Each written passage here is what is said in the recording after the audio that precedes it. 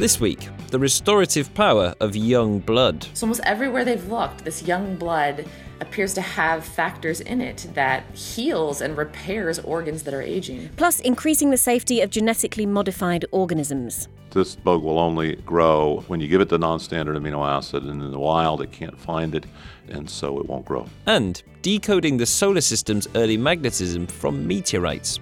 This is the Nature Podcast for the 22nd of January 2015. I'm Jeff Marsh. And I'm Kerry Smith.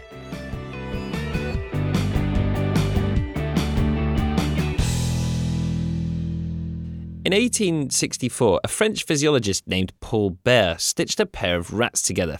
He wanted to show that these newly conjoined animals could form a shared circulatory system.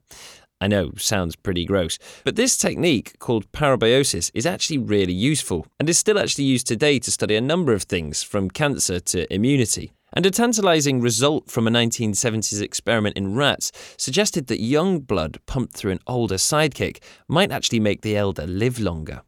This effect on lifespan is controversial, but what's becoming clear is that young blood has some rejuvenating powers on various organs. Most recently, the brain. Neuroscientists at Stanford showed that blood plasma from young mice caused brain cells to grow in older mice. And actually, now there's a human trial into the effects of young blood on Alzheimer's sufferers underway, and the results are expected by the end of the year. Don't worry, nobody gets stitched to anybody else. Science writer Megan Scudellari has written a feature about the uplifting effects of young blood, and I gave her a call.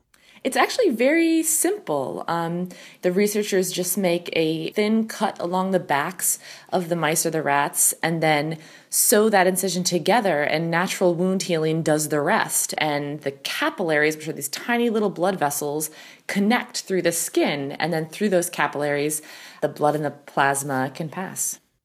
Now, these parabiosis experiments have led to major discoveries about immunity, hormones and cancer, but the recent hype has been around aging. How has parabiosis been used to study aging?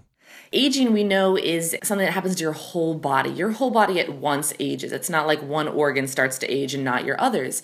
And so they, in the early 2000s at Stanford, paired together old mice and young mice through this technique of parabiosis to see what would happen to their organs when the organs of the old mouse became awash in the blood of the young mouse. And the results of that study, and in fact several studies like it, seem to be suggesting that something in young blood has this rejuvenating effect on all these different organs of the body. It definitely seems like it. There are teams at Harvard and Stanford and Berkeley, and they've all seen in different organs that young blood appears to activate the stem cells in the older mice. And that results in a variety of rejuvenation across organs. They all appear to look younger. And this is almost every organ they've looked at: in the heart, in the muscle, in the nervous system, in the spine. It can repair damaged spinal cords. In the brain, it causes the growth of new brain cells. So almost everywhere they've looked, this young blood appears to have factors in it that really, through activating stem cells and causing the growth of new cells, heals and repairs organs that are aging. How do people think that this is acting on stem cells to reverse the aging process? Yeah, so that was one of the first questions of the researchers doing this. And so as soon as they saw this rejuvenation, they went in and tried to isolate very specific factors out of the blood that were causing it.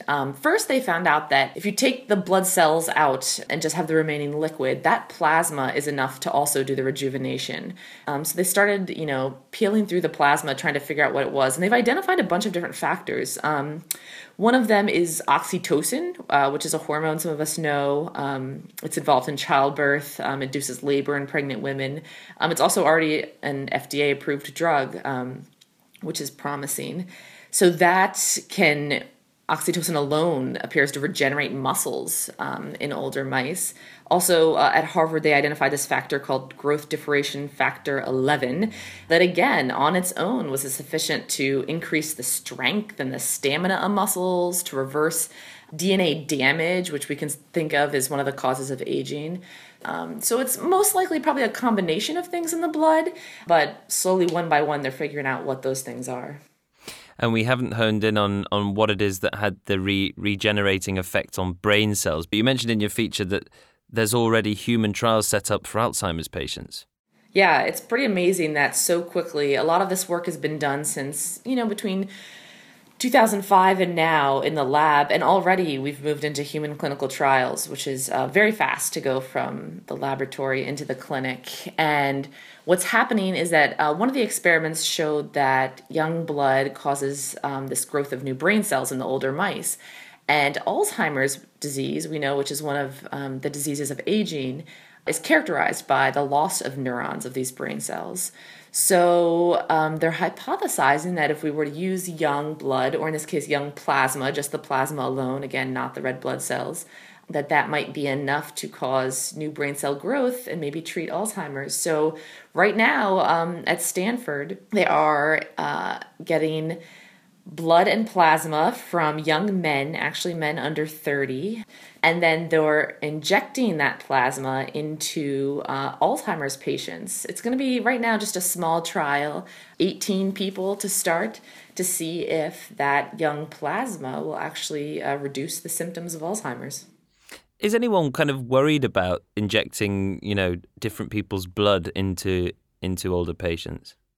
Well, we do know from blood transfusions and plasma transfusions that this is a very safe procedure. I mean, millions of people have received blood and plasma transfusions. And just like those transfusions in the hospital, they're being very careful to match the blood and the plasma to the right patients. What scientists some have raised a few concerns about is that if, say, we started using young blood regularly to try to treat some of the diseases of aging, and maybe not just Alzheimer's, maybe other types of dementia, maybe heart disease. Since we know it works by activating stem cells, some folks are wary and would want to do a lot more research to make sure that the constant activation of stem cells over time wouldn't result in too many cells growing, which is the hallmark of cancer, when your cells just grow out of control. Over the next 10 years, can you imagine the younger generations helping out their grandparents by giving them some of their blood? I could. I don't know if it'll happen over the next decade, but luckily blood is not hard to come by. We can donate it easily and our body makes more for us. So if we really do show in humans that young blood or plasma can be helpful, can be a drug or treatment for the disease of aging, it wouldn't be very hard to gather it and use it, and even within one's own family, maybe bank some blood of your kids or your grandkids in case you need it. That was Megan Scudellari. Her feature is at nature.com/news. In just a moment, we'll be talking ancient scrolls and a lost and found spacecraft with Richard Van Norden. But slipping in before that, reporter Ailey Dolgin visits a genetics lab in Boston to meet some unnatural creatures. Dan Mandel reaches into the incubator and pulls out a petri plate of E. coli.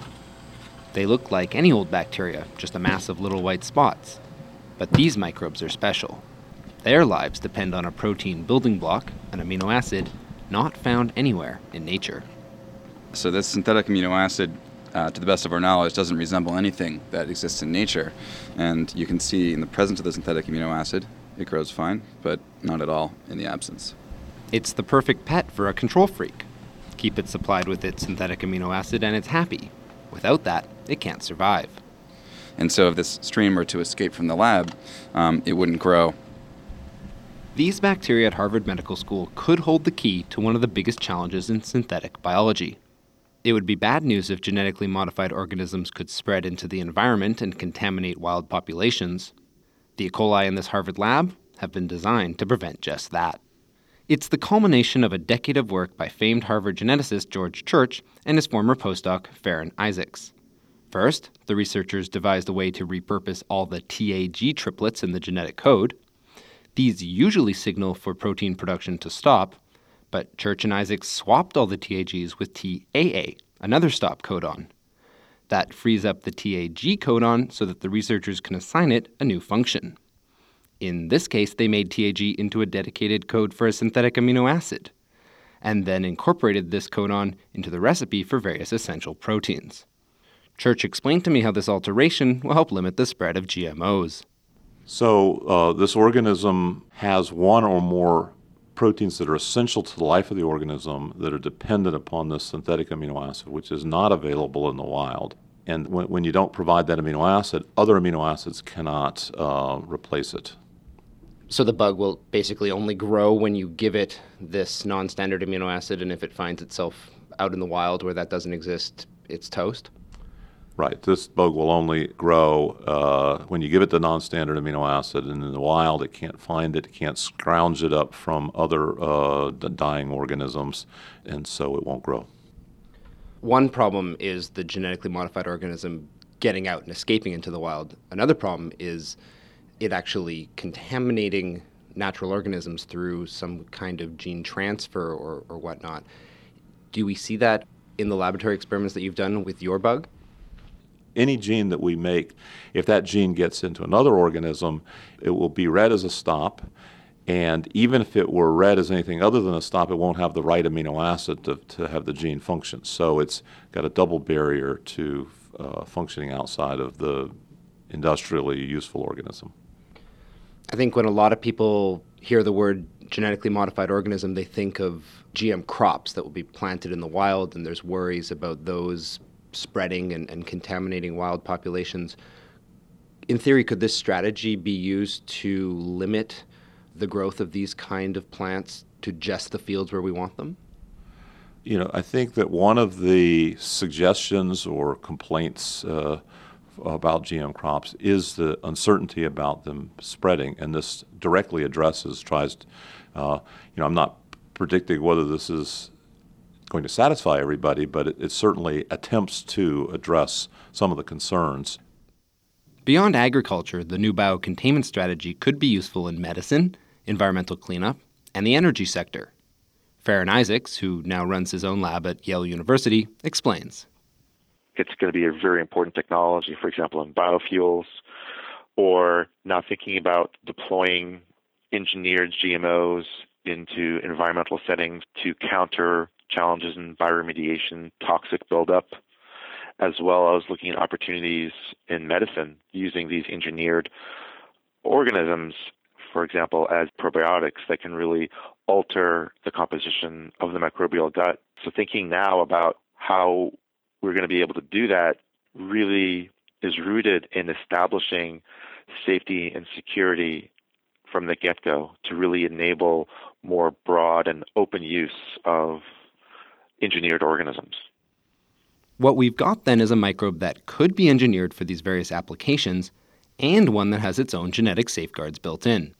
And that, says Todd Kukin, a policy researcher at the Wilson Center in Washington, D.C., that is unlike any GMO in the world today. What we're now starting to talk about is really completely synthetic organisms that are going to look nothing like a natural sort of comparator once it's put out into the environment. So what that organism is treated as under different regulatory statutes, I think, is going to be an interesting question. One thing is for certain, though, life as we know it just got a little less like we know it. For the Nature Podcast, I'm Ailey Dolgan in Boston. But Jeff, wait, what could meteorites tell us about the early solar system's magnetic field, I hear you ask? Don't worry, that's coming up after these micro stories from the world of research with Noah Baker. Flex your wrist and you'll feel your arm muscles contract. Muscle bundles that can do the same thing have been grown in a lab. This is the first 3D model of human muscle tissue.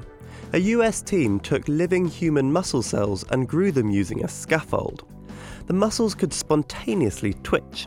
When prodded with electrical pulses similar to nerve signals, the muscles contracted. The tissues also respond to drugs like steroids, meaning that the setup could be used to test other drugs for muscle disorders. That's in the journal eLife.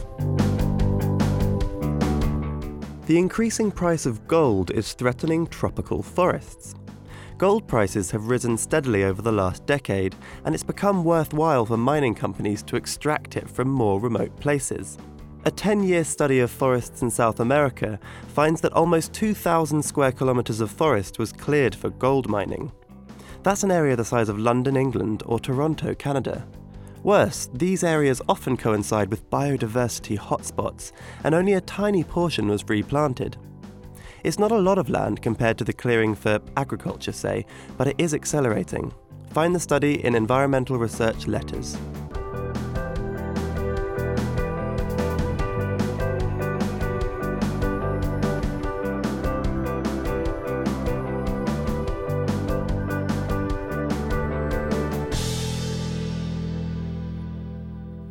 The early solar system was a turbulent place. Lots of matter bashed around and formed planets, as well as smaller bodies like dwarf planets and asteroids. Tiny chunks of these bodies have since made their way to Earth, where we know them as meteorites. These meteorites are like cosmic hard drives. Within them, tiny gem-like shards of metal, called pallasites, can carry information about the magnetic history of the parent bodies they came from, data that was saved 4.5 billion years ago. James Bryson at the University of Cambridge spoke to reporter Lizzie Gibney about what these ancient rocks can teach us about the early solar system and how the asteroids and dwarf planets they came from might be much more Earth-like than we'd believed. What did we already know about the bodies where these meteorites seem to have come from?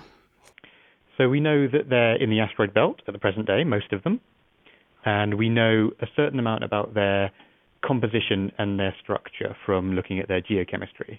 But principally in my research, what people over the last 10 years have been looking at is the magnetism that these meteorites carry and what that means in terms of the large-scale structures of these planets. So how is it that these meteorites actually record something about their parent body's magnetic field? So these meteorites, they're composed of a rocky part and a metal part. And within the metal part are these very small-scale, just a couple of 100-nanometer islands of a very good magnetic recorder, similar to what you see in your computer or phone in a hard drive. So in hard drives, you've got these small magnetic, very stable particles that record whatever data you're saving. And the islands within the metal part of our meteorite are actually very similar. And they record this magnetic field billions of years ago. And because of their stability, they've been able to preserve that to the present day, which allows us to investigate what happened billions of years ago in the lab through measurement. And what do these pallasites actually look like? I understand they're quite stunning. Yeah, they have gem quality olivine crystals that are about 1 centimeter big, and they are embedded in this continuous iron matrix.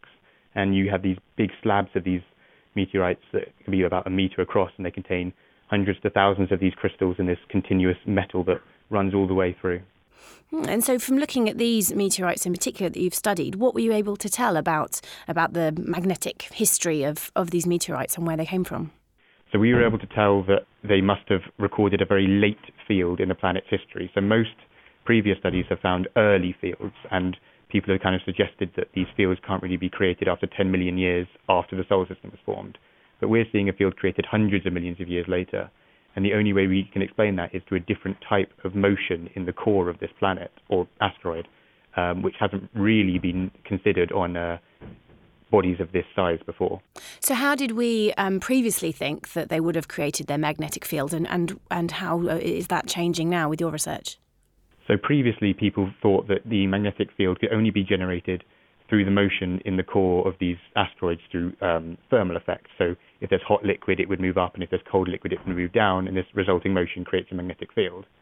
But that's not the case on the Earth at the present day. It's actually due to the crystallization and growth of the inner core in our Earth, in the Earth, which is causing the convection magnetic field. And what I've shown in my research is that exactly the same process happened billions of years ago on small planets. And the important point is that this convection is much more efficient than thermal convection, so it could have lasted for much longer and generated more intense magnetic fields.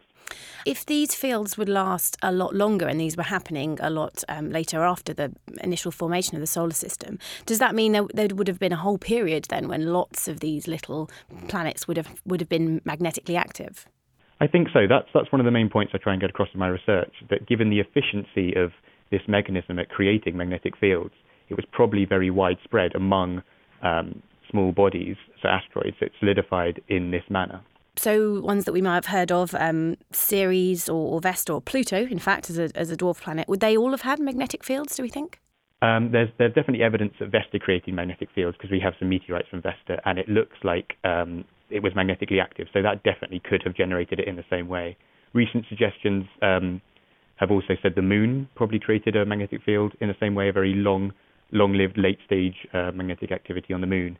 Whether Pluto has a core has never been observed, but with the New Horizons mission that's about to fly past it, we might be able to look at its shape and say whether it has a core, because if you've got a core, you normally have a very spherical planet. So we might be able to say some stuff about Pluto's interior just from some images that New Horizons are about to start sending back.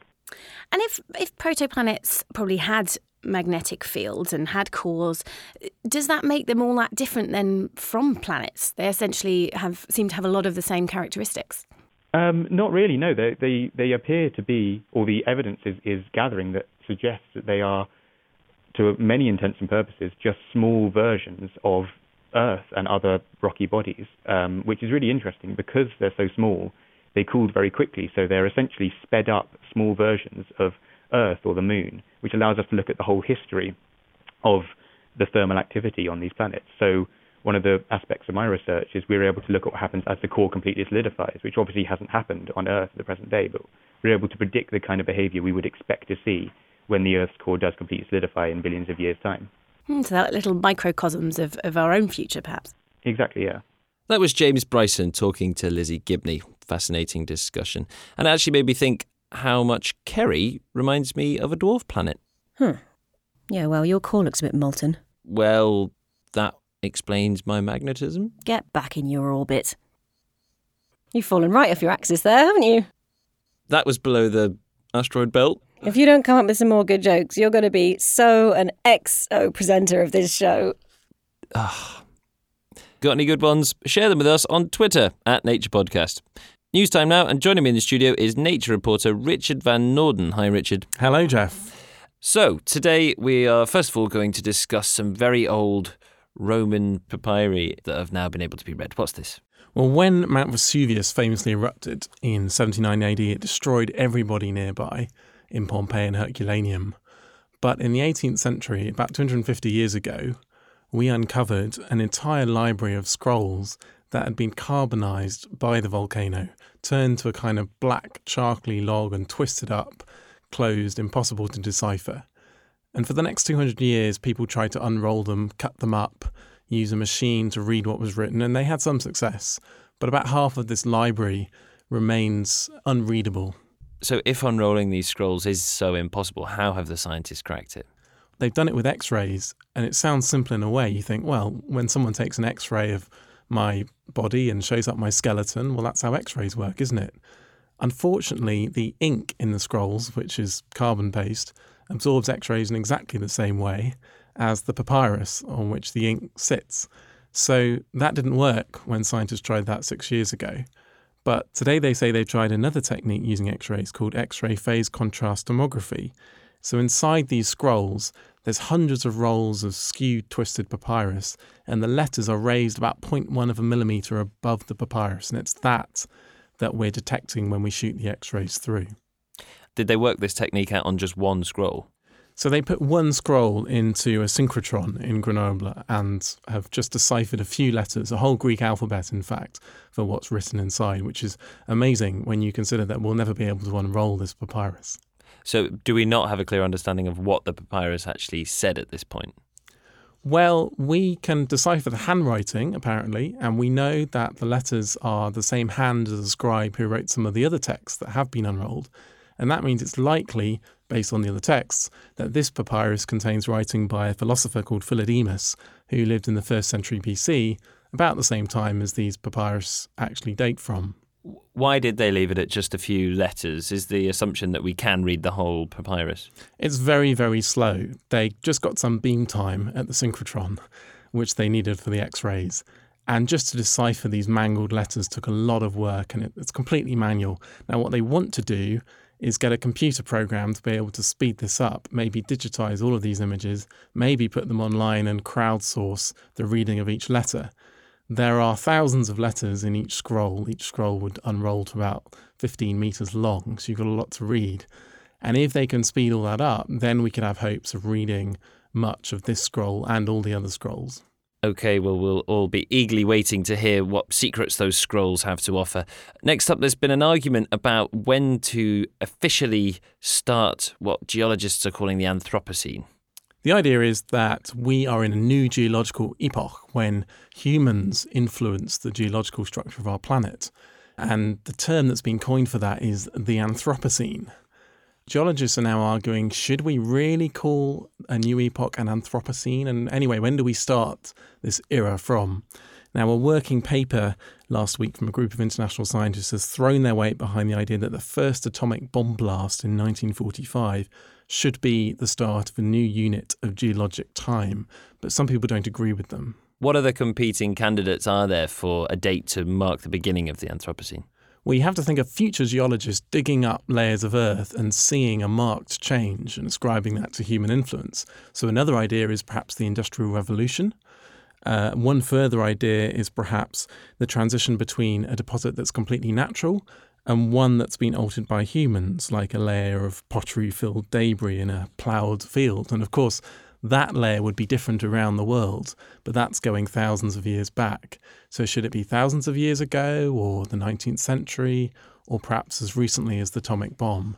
Because the people that put this idea forward are led by Jan Zalasiewicz at the University of Leicester, who's lead author of this paper, this looks like a very influential suggestion that's going to go forward to the International Commission on Stratigraphy, which has to set whether we're going to announce a new geologic time unit. Now, none of this is settled, and to be honest, this process of defining new epochs normally happens at a glacial pace. It can take decades, so they're really hurrying forwards on this. But we won't know anything till 2016, when a subcommittee on quaternary stratigraphy will formally recommend this, and then we won't know anything till a few years after that. But this is actually a very, very fast discussion for geologists. They're used to waiting decades to define new epochs. And once they do define this new epoch, if you'll excuse the pun, will it then be set in stone? Once the International Commission on Stratigraphy says it, it is law. That body has the authority. So perhaps by 2020, this is going to be in the textbooks. Okay. And finally, we've got quite a happy story then about a British lander that we lost contact with in 2003 that has been papped on Mars. Listeners might remember Beagle 2, the shoestring budget craft that Britain launched, and on Christmas Day it was supposed to hit the Martian surface, but it disappeared. Well, it is there. It did land successfully. It was spotted by NASA's Mars Reconnaissance Orbiter in a rather blurry picture, but it does seem to show that the craft landed but failed to open its antenna and phone home, which is exciting for the people in the mission who thought they'd failed, although perhaps bittersweet since nothing can be got from the mission. So we're confident that this blurry picture is indeed Beagle 2? Yeah, the mission manager, Mark Sims, says he's very confident that the picture is Beagle 2. It's consistent with a shape that's opened some but not all of its solar panels. And we're talking a 2-metre wide craft on Mars, which is why it's taken so long for orbiting cameras to spot it. Almost 11 years. Exactly. And it was only really with the Mars Reconnaissance Orbiter's high-rise camera, which has a pixel resolution of about 25 centimetres, came online about a decade ago, was there any chance of finding it. Sim said there's an awful lot of rocks on Mars the size of Beagle 2, so it was a needle in a haystack job. Have we learnt any lessons from this fuzzy pic? Well, good question, because, of course, the mission failed. Now, Sims says, well, I know that if I was to do the mission again, I would use crushable airbags that deflate on landing, because he thought the airbags might have got in the way. He would have put the antenna on the outside, so the mission could have phoned home. But most of all, I think it's a victory for British science, because the whole project was panned by the European Space Agency, who wrote a report in 2004 absolutely slating the enthusiasm and management of the project. Listeners might remember that Colin Pillinger, this very charismatic guy, was leading the project, and sadly he died in May 2014, so he never lived to see this news. But, you know, his enthusiasm and eccentricity was seen by some as amateurism, but in fact the mission worked very well, and it was probably just bad luck that the craft hit a rock or somehow just didn't quite succeed that final hurdle, but it got almost all the way there. So it is bittersweet, as I say, but it is probably vindication for Pillinger and his work. Okay, thanks, Richard. If you'd like to read those stories in full, why not mosey on over to our news site, h.com/news. And there you have it. Another Nature podcast comes to a close. Thanks for joining us, and we'll see you next week. I'm Kerry Smith. And I'm Jeff Marsh.